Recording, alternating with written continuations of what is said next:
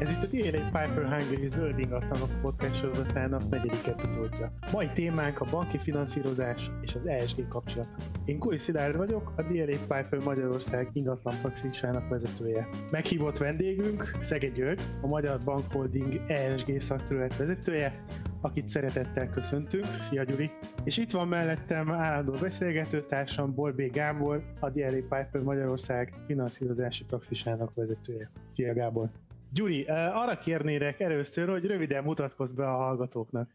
Szervusztok! Köszönöm szépen a meghívást és a felkérést, számomra megtiszteltetés, hogy itt lehetek. Rólam talán annyit érdemes tudni, hogy ha mindent összevetek, akkor közel 20 éve koptatom így a banknak a padjait. Különböző bankoknál fordultam meg, voltak kisebb kitérők is, gondolok itt arra pénzügyi vonalon, olyan vállalkozásnál, ahol kifejezetten pénzügyekkel foglalkoztam, de azért a eddigi szakmai pályafutásom jelentős részét bankoknál töltöttem. Az utóbbi bő 10 évben szinte csak a kockázatkezelési területen voltam. Jó pár éve foglalkozom már projektfinanszírozással. Nyilván a kockázatkezelési szerepemből adódóan én vagyok mindig a rossz zsaru, de ezt mindig örömmel vállaltam fel. Tehát volt idő, amikor egy nagyon rövid ideig egy saját tanácsadó céget vittem, ami azért volt hasznos számomra, mert megtanulhattam, hogy milyen, amikor az ügyfelek a bankokat győzködik arról, hogy az ő üzleti tervük, pénzügyi modelljük megfelelő. Majd miután visszaültem asztal másik oldalára, akkor talán az a legjobb mondás erre, hogy rablóból lesz a legjobb pandúr, és így igencsak ki tudtam elemezni egy-egy üzleti tervet, egy-egy ügyféligényt. Az elmúlt jó 10 évben kockázatkezelőként, kockázatelemzőként dolgoztam, és egy jó pár éve foglalkozom projektfinanszírozással is. Maga a projektfinanszírozás az talán azért fontos így a múltamat illetően, mert ez az a terület, ahol elsősorban olyan beruházásokkal találkozunk, többségében ingatlan finanszírozással, ingatlan beruházásokkal, ahol az ESG kifejti hatását, vagy nagyon figyelembe kell venni az ESG-t. Ezen a területen ugyanakkor számtalan olyan más beruházás is van, ami ESG szempontból talán a legkönnyebben kezelhetőbb. Ilyen a naperőművek finanszírozása, vagy akár egy biogázüzemnek a finanszírozása, és még lehetne sorolni akár a szélerőműveket is. Azáltal, hogy sok banknál dolgoztam, és többé-kevésbé azt mondhatom, hogy végigjártam ezt a ranglétrát, mert lakossági területen is dolgoztam, mikrovállalati területen is, így elég jól ismerem a banknak a működését, elég jól ismerem a finanszírozásnak minden aspektusát, és mindez azért is fontos, és majd nyilván itt áttérünk az ESG témára, mert az ESG az egy olyan új tudomány, ami egy olyan új szemlélet, ami a finanszírozásnak minden egyes területére kihat. Nagyon szépen köszönjük, Gyuri, és szerintem akkor vágjunk is bele. Már többször elhangzott a varázsszó, ESG és a banki finanszírozás. És mivel ez a téma inkább a te szakterületedhez kapcsolódik, Gábor, ezért megkérnélek, hogy helyez nekünk kontextusba pár gondolattal, hogy hogyan is viszonyul egymáshoz ez a két fogalom. Köszönöm szépen, Szilárd. Igen, valóban magaménak érzem ezt a területet, és onnan indulnék, hogy a nagypolitika, a globális nagypolitika, a nemzetközi szervezetek, az Európai Bizottság egyértelműen deklarálta, hogy a privát finanszírozó szektornak vezető szerepet szán a fenntartható gazdaságra történő átállás finanszírozásában. Ez, hogy ilyen szerepet szán, ez nyilvánvaló egy feladat, egy kihívás, egy stratégiai igény a jövőre nézve. Ingatlan és finanszírozás, ha ezt így összekapcsolom, akkor mondjuk a terület és a feladat méretét mondjuk jól tükrözi az, hogy évvégén a Magyar Nemzeti Bank egyik kiadványában olvastam, hogy a hazai bankok vállalat finanszírozásának 40%-a kereskedelmi ingatlannal fedezett. Ha másik oldalról belegondolok, ismert adat, hogy az európai ingatlanállomány 75%-a nem energiahatékony. Azt gondolom, hogy ez mondjuk a kapcsolat materialitását eléggé jól mutatja, és pont a podcastra készülve gondolkodtam, hogy mennyire érdekes ez a finanszírozási terület, mert nem feltétlenül csak a közvetlen ingatlan finanszírozásról fogunk beszélni, ahogy a Gyuri is említette, hanem van egy csomó olyan vállalatfinanszírozás, ahol egész egyszerűen az ingatlan fedezet is jelentős szerepet fog szánni egy ESG szempontú értékelésben, tehát azt gondolom, hogy a terület óriási. És hát igazából azzal kezdeném, Gyuri, hogy jutottunk el oda, ahol ma vagyunk, nagyon sok konkrét cselekvési terv mozog a világban. Hogy látod, hogy indult ez el, mik voltak a mozgatórugók, hol tartanak most a bankok? Azért nem árulok el azzal újdonságot, hogyha az előbb említett felvetések, illetve gondolatok önmagában jelentős kihívást jelentenének bárkinek is. Ezeket a kérdéseket megválaszolni még egy banknak is nagyon-nagyon nehéz, mert maga a fenntarthatóság egy rendkívül hangzatos szó, de ennek a gyakorlati jelentése, megfogalmazása már nem olyan egyszerű. Sajnos nincs egy olyan eszközkészlet, egy olyan íromány, amit előveszünk a fiókból, és ezt egyszerűen megválaszoljuk. Tehát a fenntarthatóság kérdése az egy nagyon-nagyon rég kezdődött beszélgetés, amivel sokáig sokan nem foglalkoztak olyan mélyen, hanem nyilván az volt a cél, hogy az, aki érzett magában affinitást, érzett késztetést, hogy ő ennek megfeleljen, próbált megfelelni, de ezek mindig egyéni kezdeményezések voltak. Az a globális törekvés, ami az ESG mozaik szót és a mögöttes dolgokat életre hívta, egy önmagában fantasztikus kezdeményezés, és ezt nyilván látva az elmúlt évek akár természeti katasztrófáit, átlaghőmérséklet emelkedését, ez egy nagyon-nagyon fontos dolog. Tehát, hogy a fenntarthatóság minél hatékonyabb előmozdítása számtalan bizonytalanságot is eredményez. Nem úgy általában az ingatlan befektetéseknél, hanem bármilyen más befektetésnél. Azért használtam szándékosan egyébként ezt a kifejezést, hogy bármilyen befektetést, mert csak egy nagyon egyszerű példával szeretném szemléltetni a naperőművek finanszírozása, aminél talán nincsen zöldebb és fenntarthatóbb finanszírozási cél manapság egy banknál. Természetesen a Magyar Nemzeti Bank is tőkekövetelmény, kedvezmény keretében ezt díjazza, de mégis, hogyha egy olyan kontextusba helyezzük ezt az egészet, hogy ha mondjuk kiderül egy napelemről, hogyha megnézzük ugyebár a teljes életútját, és arról kiderül, hogy a panelekhez használt egyes elemek Kínában az elnyomott ujgurok lakta területről érkeznek, és ezen napelemeknél vagy paneleknél nem garantált az, hogy bizonyos részei biztonságosan újrahasznosítható vagy áramtalaníthatók, azt követően, hogy elhasználódtak, akkor a válasz egyértelműen az, hogy az ESG szempontból nem túl konform, és nem feltétlenül zöld. Ha egy másik példát szeretnék említeni, akkor, hogyha egy fast fashion kategóriába tartozó cégnek a termékei, amik lehet, hogy újrahasznosított anyagból készültek, adott esetben maga az anyag, amiből varták, az lebomló, viszont hogyha kiderül, hogy nap végén ezt a terméket mondjuk Bangladesben gyerekmunkásokkal állították elő, akkor az ugyanolyan probléma ESG szempontból. Ez csak 2 téma volt, és még csak el sem jutottunk az ingatlanokig, amiről ez az egész podcast sorozat szól. Csak azért tartottam fontosnak kiemelni ezeket a példákat, mert semmi sem fekete vagy fehér, főleg egy ingatlannál.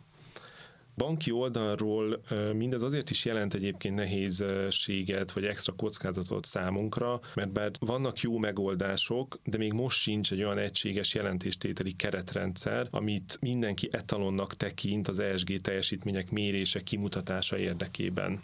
Tehát egy ingatlan befektetőnek eleve azzal kell szembenéznie, hogy ez a folyamatosan változó, mozgó, bocsánat a kifejezését, valami, amit persze ESG-nek hívunk, de nem tudunk ennél még pontosabban definiálni, de tudjuk, hogy ennek meg kell felelni, viszont azt is tudjuk, hogy ha nagyon-nagyon mélyen mögé nézünk, akkor senki nem tudja, hogy pontosan minek is kell megfelelni. Másképp fogalmazva, nincs egy konkrét, olyan mindenki által egységesen és vitathatatlanul elfogadott követelményrendszer, amit ha teljesít egy ingatlan befektető, akár a meglévő, akár az új ingatlanainál, akkor az maximálisan teljesíti az ESG követelményeket. Az még azért fontos hozzátenni, hogy az előző gondolataimban azért eléggé sarkosan fogalmaztam, amikor azt mondtam, hogy nem áll rendelkezésre még egy olyan szempontrendszer, amit követni kell, mert nyilván azért rengeteg iránymutatás, nagyon sok direktíva van, nagyon sok jelentéstételi minta, amiket használunk, de ezek még mindig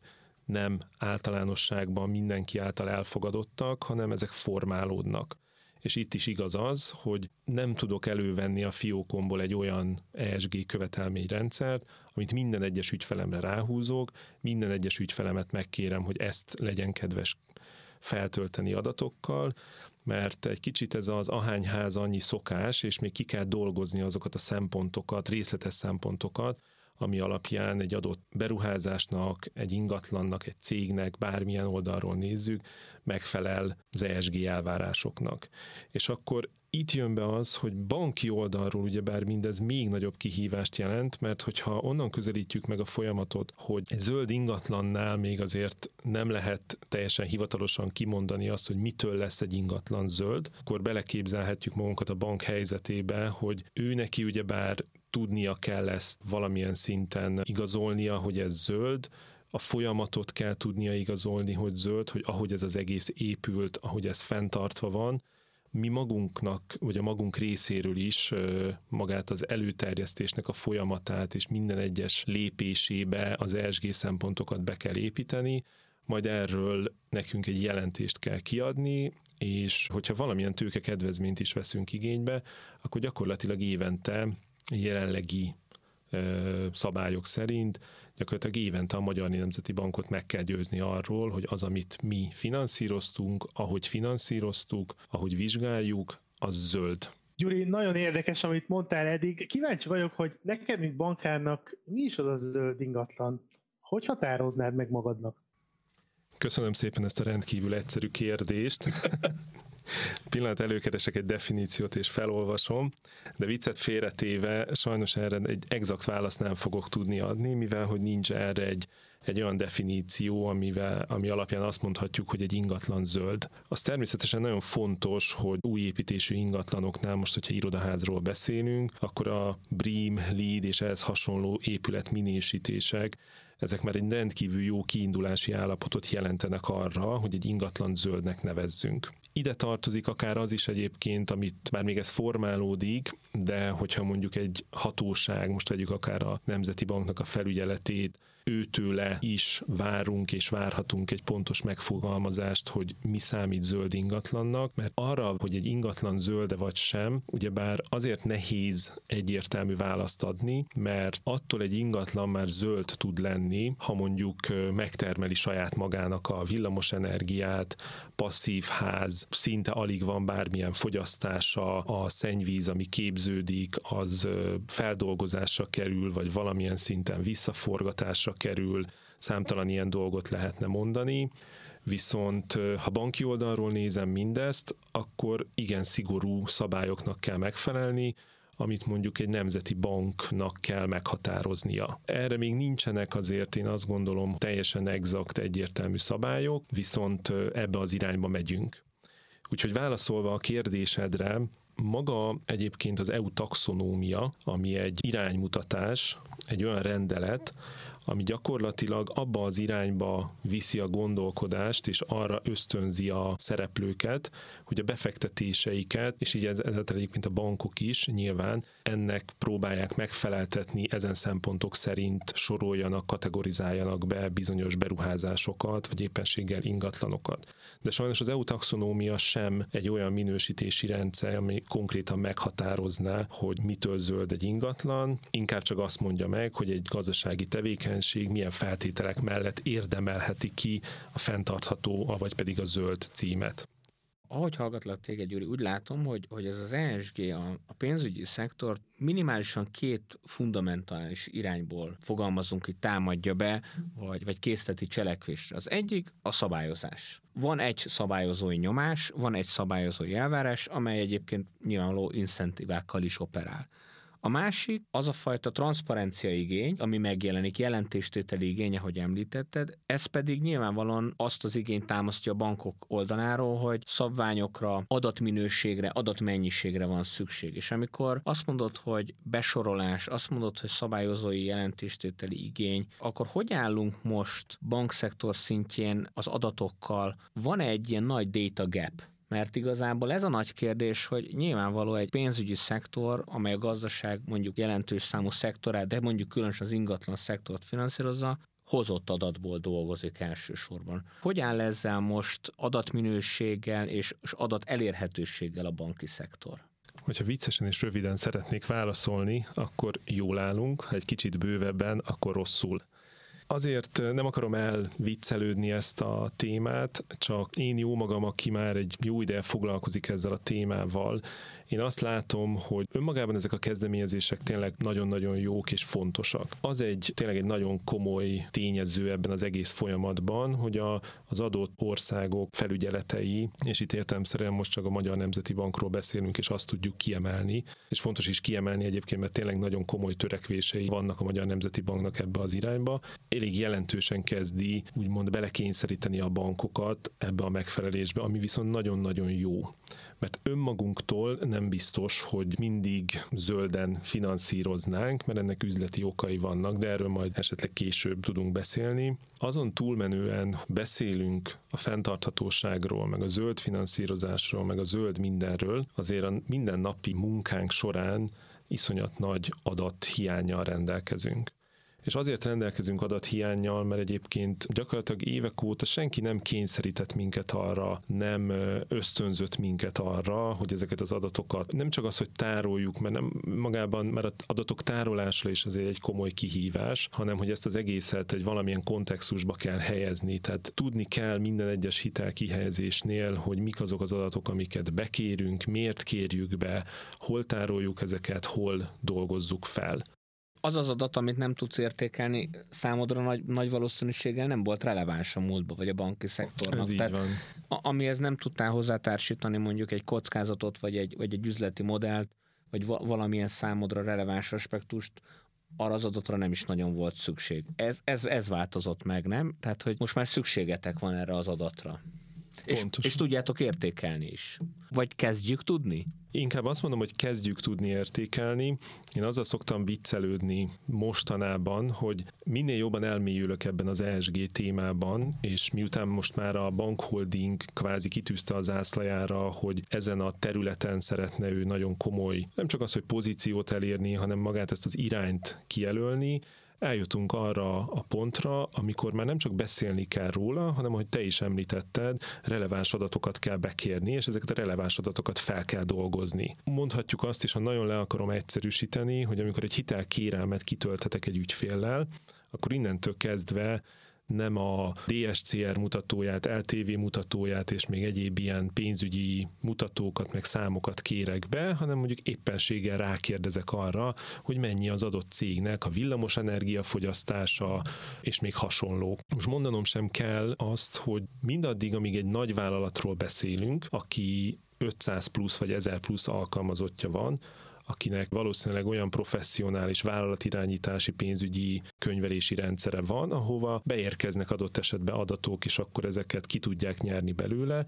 de minél kisebb cégek irányában, ad abszurdum a lakosság irányába elmegyünk, ott elképzelhetjük azt, hogy amikor egy főkönyvi kivonatnak a benyújtása már néha nem az, hogy nehézséget jelent, hanem elfelejti, nem érti, hogy ez miért fontos, hagyja már békén őt a bank, mert fizeti rendesen a hitelét, hogyha ezektől a szereplőktől kell bekérni olyan releváns adatokat, ami egy ESG fenntarthatósági jelentéshez, vagy éppenséggel egy ratinghez szükséges, azt nem biztos, hogy fogják tudni teljesíteni.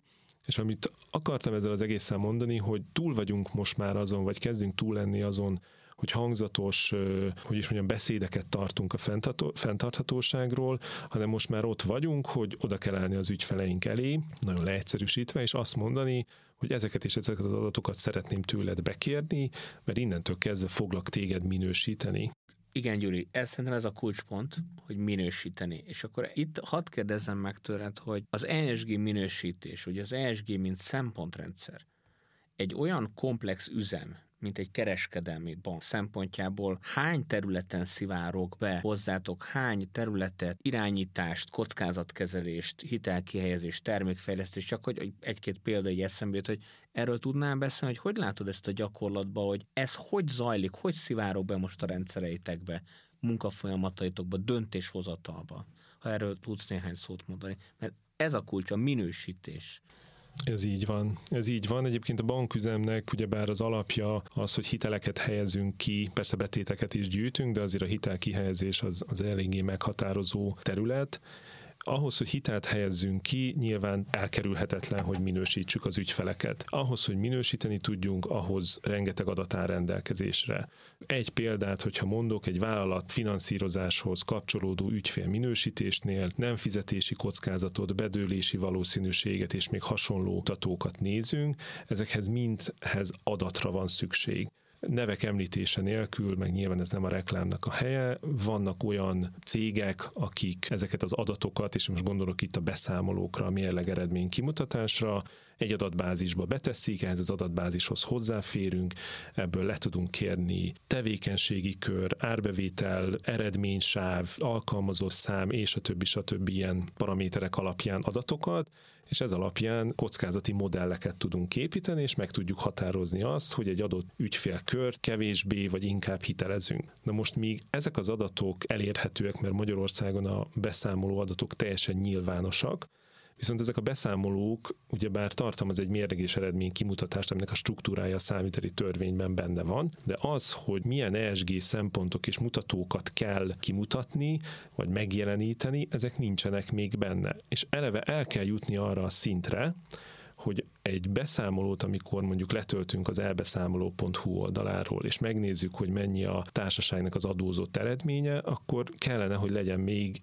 X darab sor, ami most lehet, hogy 10, lehet, hogy 20, ami ESG szempontú, és annak az adatnak teljesen validnak kell lennie. Most gondolok itt arra, hogy amikor egy beszámolót feltölt a vállalkozás az elbeszámoló oldalára, azt nyilván általában a könyvelője teszi meg, ha nagyobb vállalatról beszélünk, az könyvvizsgáló validálja, és ugyanilyen módon kellene ezeket az ESG adatokat is validálni, és el kell jutni arra a szintre, hogy a bankok vagy bárki ehhez hozzáférjen, és akkor ebből minősítést tudjon készíteni. Amikor zöld ingatlanokról beszélünk, projektfinanszírozás. Eljutottunk már oda, vagy ez még a jövő, hogy minden egyes ingatlan projektet a finanszírozók ESG szempontból is értékelnek és minősítenek? Én azt gondolom, hogy a válasz egyértelműen nem. Hogy egy picikét magunkat fényezzem. Nálunk tagbankok közül az MKB volt az első, aki egy ESG utasítást, szabályzatot alkotott meg. Ez értelemszerűen ki lesz terjesztve a bankholding minden egyes tagbankjára, és ez az első, nem tudom persze a többi versenytársunknál ez hol tart, de mi most már egy bizonyos ügyfélkörnél elkezdjük ezeket a szempontokat is vizsgálni. Gyuri, téged hallgatva felmerül bennem, hogy számotokra, mint banki intézmény, sokat segítene, hogyha egy ESG ratinget be tudnátok kérni az ügyfelektől, ha ez meg tudni jelenni a belső folyamatokban. Hogy látod, van ennek realitása? Én azt gondolom, hogy realitása megvan, a szükségessége is megvan. Az, hogy ez az ESG rating pontosan ki készíti, milyen tartalommal, ez egy másik kérdés. Ebbe talán nem akarnék inkább belemenni, de hogyha már eljutnánk oda, mondjuk akár Magyarországon is létezik 10 darab cég, aki ESG ratingeket készít, és ezt az ESG rating készítő céget is valaki felügyeli, vagy legalábbis meghatározta, hogy milyen szempontok szerint készítsenek ratinget, és egy ügyfél pedig úgy érkezik hozzánk, hogy rendelkezik egy ilyen ratinggel, akkor az teljesen egyértelmű, hogy segíti a munkánkat, már csak amiatt is, mert az azt mutatja, hogy ugyebár egy elköteleződés van az ügyfelek részéről, hogy ők igenis fenntarthatósági szempontokat tartanak nyilván, és hogyha mi felteszünk nekik egy kérdést, akkor könnyebben meg tudják válaszolni. Válaszolva újra a kérdésedre, egy ESG rating azért lehetne fontos, mert abban az irányba tereli a vállalatokat, hogy igenis figyeljenek oda ezekre a szempontokra.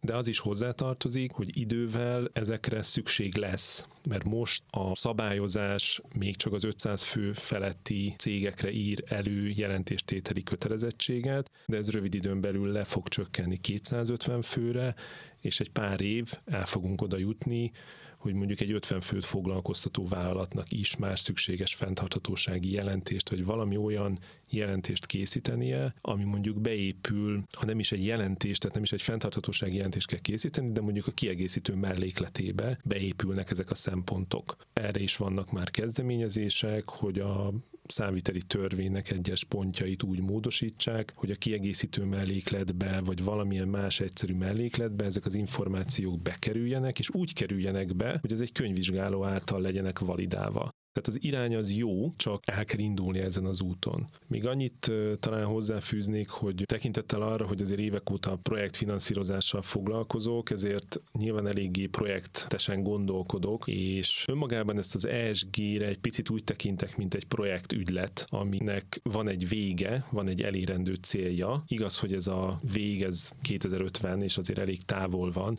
és sokan szokták azt mondani, hogy ugyan már akkor én már úgyse fogok itt dolgozni. Teljesen mindegy, mert nyilván el kell indulni, és félre kell tenni azokat a kétségeket, kételyeket, hogy ez az egész meg fog-e valósulni, vagy sem, mert azon kell dolgozni, hogy minden nap egy lépéssel előrébb kerüljünk, és minden nap egy plusz adattal több kerüljön be a rendszerbe, ami lehet, hogy ma még nehéz, lehet, hogy még egy év múlva is nehéz lesz megadni, de lehet, hogy egy 5 év múlva ez már olyan egyszerű lesz, olyan könnyedséget fog jelenteni, ami alapján a bankok is jobban tudják minősíteni ezeket az ügyfeleket, olyan adatokat tudunk kinyerni, és egyszerűen átállítjuk a gondolkodást, és elképzelhetetlen lesz egy ingatlan finanszírozás ESG szempontok figyelembevétele nélkül. Még egy gondolat, hogy miért is fontos ez, mert hogy itt a felvezetőben is elhangzott, hogy azért egy elég jelentős tételt tesznek ki a kereskedelmi ingatlanok. Ugye már vannak olyan kimutatások is, hogy a jelenleg fennálló ingatlan állománynak a 80%-a még 2050-ben is, hogy ott lesz, meg lesz, úgyhogy nem lehet szó nélkül elmenni.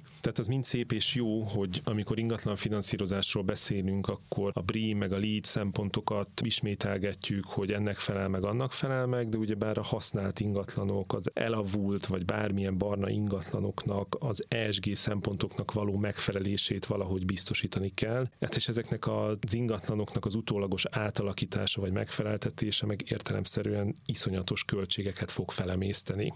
Nagyon fontos témát kezdtél el feszegetni, Gyuri. Azt úgy fogalmazhatnék, hogy mi lesz a rozsda sorsa, ki fogja finanszírozni a jó helyen lévő, egyébként jó adottságokkal rendelkező ingatlanokat, akik azért mondjuk nem klímabarátak. Hogy látod ezt? Ez szerintem az egyik legnagyobb kihívása a finanszírozási szektornak.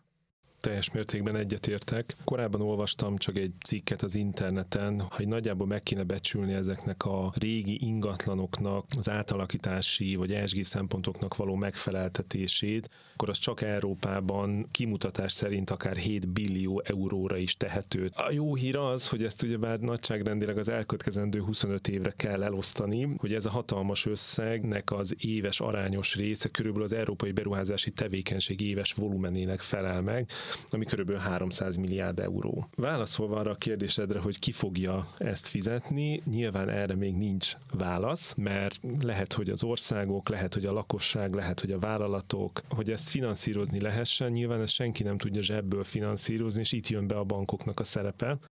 Itt van egy ellentmondás, nem? Én azon gondolkodom, hogy persze energiahatékony ingatlannál ugye azt mondjuk, hogy az a várakozásunk, hogy egy ilyen kereskedelmi ingatlan jobb érlőket fog hozni, nagyobb cashflow-val fog rendelkezni, tehát igazából finanszírozni egyre jobb lesz, vagy egyre könnyebb lesz. Ugyanakkor pedig ott van ugye az a kihívás, hogy egyértelmű, hogy a fenntartható gazdaságba való átmenet az nem csak, ahogy te is fogalmaztál, új zöld ingatlanokon keresztül fog menni, hanem a régi ingatlanoknak az átalakításával, meg egyébként más szektorok átalakításával is. Nekem itt ez az érdekes kérdésem, hogy amikor az Európai Központi Bank meg szabályozók egyértelműen azt mondják, hogy a fenntarthatóságot, a környezetterhelést ma már kockázatnak tekintik, tehát pénzügyi kockázatnak tekintik.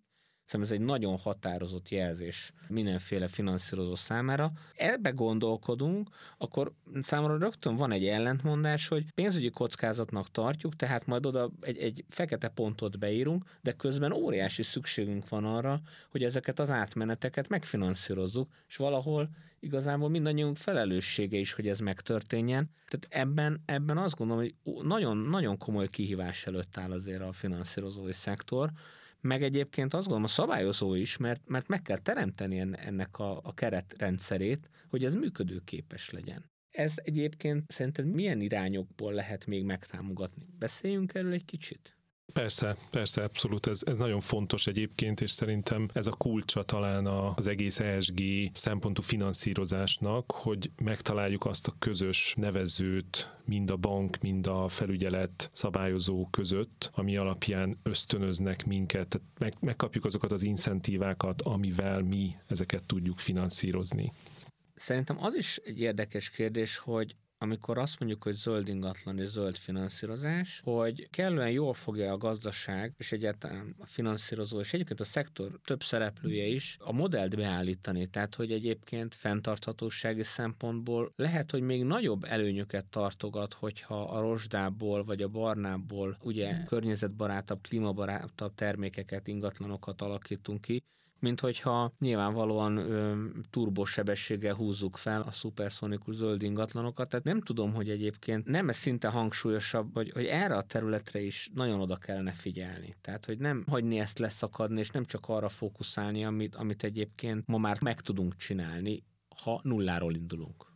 Igen, ez teljesen igaz, és azért nehéz ez a kérdés, mert oly sok aspektus van, amit figyelembe kell venni, és napvégén, hogyha most egy kicsikét ilyen szubjektíve közelíteném meg ezt a dolgot, amikor elemző voltam, és mondjuk azt, hogy napi szinten kaptam az ügyleteket elemzésre, akkor értelemszerűen, ha egy bankhoz mondjuk beérkezik 10 darab ügylet, amiből van 8 olyan ügylet, ami kockázatosnak az én tudásomhoz, éppen akkori felfogásomhoz képest kockázatos, de van 2, amiben van fantázia, és úgymond a megtérülés az szinte biztosított, viszont ami az én munkaidőmet illeti, vagy akár hogyha az egész éves teljesítményemet nézem, úgymond csak ezzel a 2-vel tudok foglalkozni, akkor az a fennmaradó 8, amit te említesz, az fontos, csak lehet, hogy lesz egy olyan emberi belső indítatás, hogy azt mondom, hogy azokat most félreteszem, mert ez a fontos, hogy a banknak pénzt termeljek, ne legyen bedölt hitel. Nyilván egy hiúsági kérdés is ez, hogy inkább leteszem a voksomat egy olyan ügylet mellett, ami tudom, hogy jobban meg fog térülni, mint ami futamidejében sokkal hosszabb,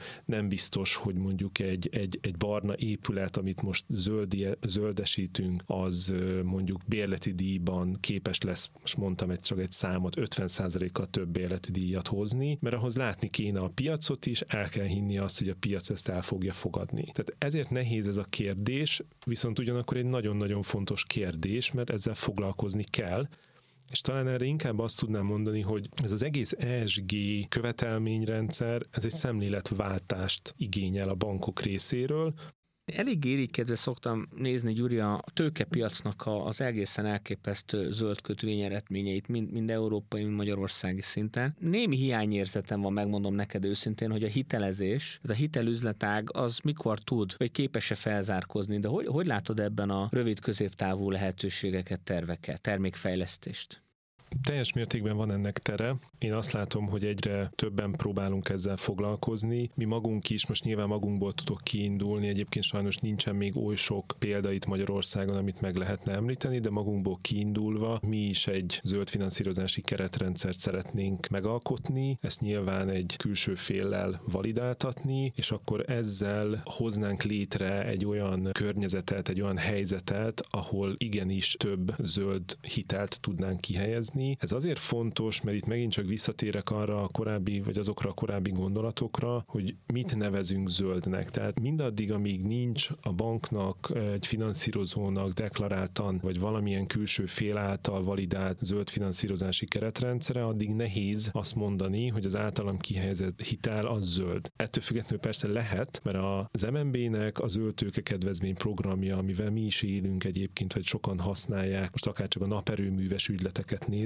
az gyönyörű szépen meghatározza, hogy mit tekintünk zöld hitelnek, és egyébként ez a program, ez most jelen pillanatban bővítés alatt is van, tehát ez egy nagyon-nagyon fontos dolog, hogy most már egyébként egyre több hitelt fogunk tudni megjeleníteni zöldként, és ebbe bele fognak majd tartozni valamilyen szinten a fenntartható ingatlanok is, tehát nagyon komoly kezdeményezések vannak erre, csak eddig ez azért nem jelent meg annyira, mert attól, hogy mondjuk egy BREEAM minősítéssel rendelkező ingatlan megfinanszírozott a bank, azt nem feltétlenül mondhatta rögtön, hogy ez egy zöld hitel. És én azt gondolom, hogy elkövetkezendő években ez exponenciálisan fog növekedni, mert amúgy is van egy piaci, nem azt mondom még, hogy verseny, inkább egy indítatás arra vonatkozóan, hogy azáltal is megjelenítsük magunkat minél zöldebbnek, hogy minél több zöld hitelt helyezünk ki. Ehhez nyújt nagyon sok segítséget az MNB, mert onnantól kezdve, hogyha ő tud adni egy szempontrendszert, ami alapján mi zöldnek fogjuk tekinteni, akkor bennünk is meg lesz a szándék, hogy mondjuk amikor választani kell két ügylet között, akkor azt finanszírozzuk jobban esetleg, ami zöld, amire ráhúzhatjuk, hogy zöld, Gyuri, nagyon köszönöm. Így a beszélgetés végéhez közeledve azért még egy utolsó kérdést engedj meg nekem. A bankholdingnak mi az ESG-vel kapcsolatos víziója, és hol tart ennek az elérésében a csoport jelenleg? Erre a kérdésre úgy válaszolnék, hogy ezt a szándékot, ezt a fenntarthatósági víziót azért nagymértékben befolyásolta a Magyar Nemzeti Banknak a 2020-ban megjelent zöld ajánlása. Mert ez a zöld ajánlás gyakorlatilag arra kényszerítette a bankokat, hogy vizsgálják meg magukat, hogy mennyire felelnek meg ennek az ajánlásnak. Ennek az ajánlásnak volt egy leadási határidő, ami 2021. szeptember 30-a volt. Ezt, ahogy sok más bank, mi is megtettük, és akkor ezen zöld ajánlásból láttuk azt, hogy hol vannak elmaradások, hol vagyunk mi előrébb. Ez már önmagában egy olyan indítatás volt, ami értelemszerűen arra késztetett minket, hogy fogalmazzunk meg fenntarthatósági célokat, de azáltal, hogy fúzionál ez a három bank, és mindhárom banknál egyébként voltak már kezdeményezések, némelyik, tehát akár hogyha az MKB bankot nézzük, akinek egy elég komoly ESG szabályzata van, tehát egy elég komoly szempontrendszer alapján kezdi el minősíteni az ügyfeleknek egy részét,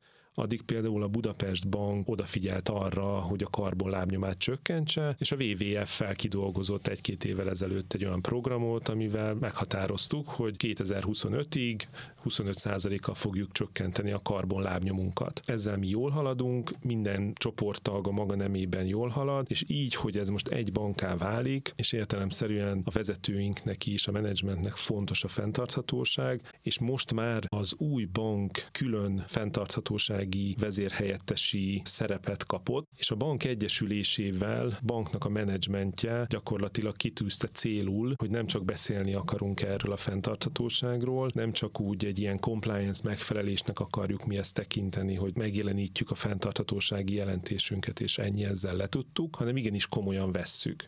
Ezért jött létre egy fenntarthatósági, úgynevezett ESG fenntarthatósági vezérhelyettesi pozíció, és olyan szintre emelte ezt a kérdést, amit egyébként akár ha EU, akár a Magyar Nemzeti Bank oldaláról nézünk, egy nagyon komoly elvárás, hogy ne csak egy ilyen valahol eldugott kis irodában tevékenykedjen ez a csapat, hanem igenis legyen egy vezérigazgató helyettesi felelőse ennek a témának, mert akkor fog ez tudni működni. És mikor ezt kitűztük az zászlónkra, akkor elhatároztuk, hogy egy fenntarthatósági stratégiát fogunk megalkotni, aminek igazából több eleme is van, de ezek az elemek egyébként nagyon-nagyon ilyen alapvető célok, amiket szerintem mindenki megfogalmaz magának, és ezek a célok ugyebár meg fognak jelenni majd a termékekben, meg a szolgáltatásokban, tehát természetesen igyekszünk termékeket kitalálni, ami egyrészt a Magyar Nemzeti Bank által meghirdetett tőke kedvezményprogramba belefér, vagy éppenséggel egyszerűen csatlakozunk a Magyar Nemzeti Banknak a Zöld Otthon programához, de más számtalan hasonló példával, vagy termékkel, kívánunk majd a jövőben előjönni, illetve maga a finanszírozásunkat is ebbe az irányba visszük el, és harmadik ilyen pillérnek pedig azt tűztük ki, hogy a kockázati keretrendszerünket gyakorlatilag, nem mondom azt, hogy teljesen átalakítjuk, de a kockázati keretrendszerünkbe az ESG szempontokat a lehető legjobban próbáljuk beleintegrálni. És akkor ezen túlmenően természetesen az is egy fontos szempont, hogy mi magunk is értelemszerűen törekszünk arra, hogy a saját karbonlábnyomunkat csökkentsük, tehát akár egy jövőbeni irodaháznál, egy működésnél minél kisebb karbonlábnyomot hagyjunk magunk után, nyilván transzparens legyen a működésünk, és felelős munkáltatók legyünk, és mindenki, aki nálunk dolgozik, az minden tekintetben jól érezze magát. Nagyon köszönjük, Gyuri, hogy itt voltál. Én köszönöm szépen. Nagyon hasznos volt ez a beszélgetés, és nagyon pozitívnak tartom, hogy azt látjuk, hogy milyen szinten foglalkoztok ti ezzel a témával. Látjuk a kihívásokat, látjuk a teendőket. Azt is nagyon fontosnak tartom, hogy én azt gondolom, hogy a finanszírozók stratégiája az egész szektorra hatással lesz. Tehát azok a keretek, amelyeket ti ki fogtok alakítani, ezek más szereplők tevékenységét, stratégiáját is változtatni, formálni fogják. Úgyhogy még egyszer nagyon köszönjük, hogy itt voltál. Munka van bőven, ezt azt hiszem, hogy mindannyian konstatáltuk, de azt gondolom, hogy nagyon jó az irány, és további sok sikert és jó egészséget kívánunk a munkátokhoz. Köszönöm szépen, viszont kívánom nektek is. Gyuri, nagyon köszönöm az értékes gondolatokat, a hallgatóknak pedig köszönjük a figyelmet. Ez a D.R.A. Piper Magyarország zöld ingatlanok podcast sorozatának 4. epizódja volt.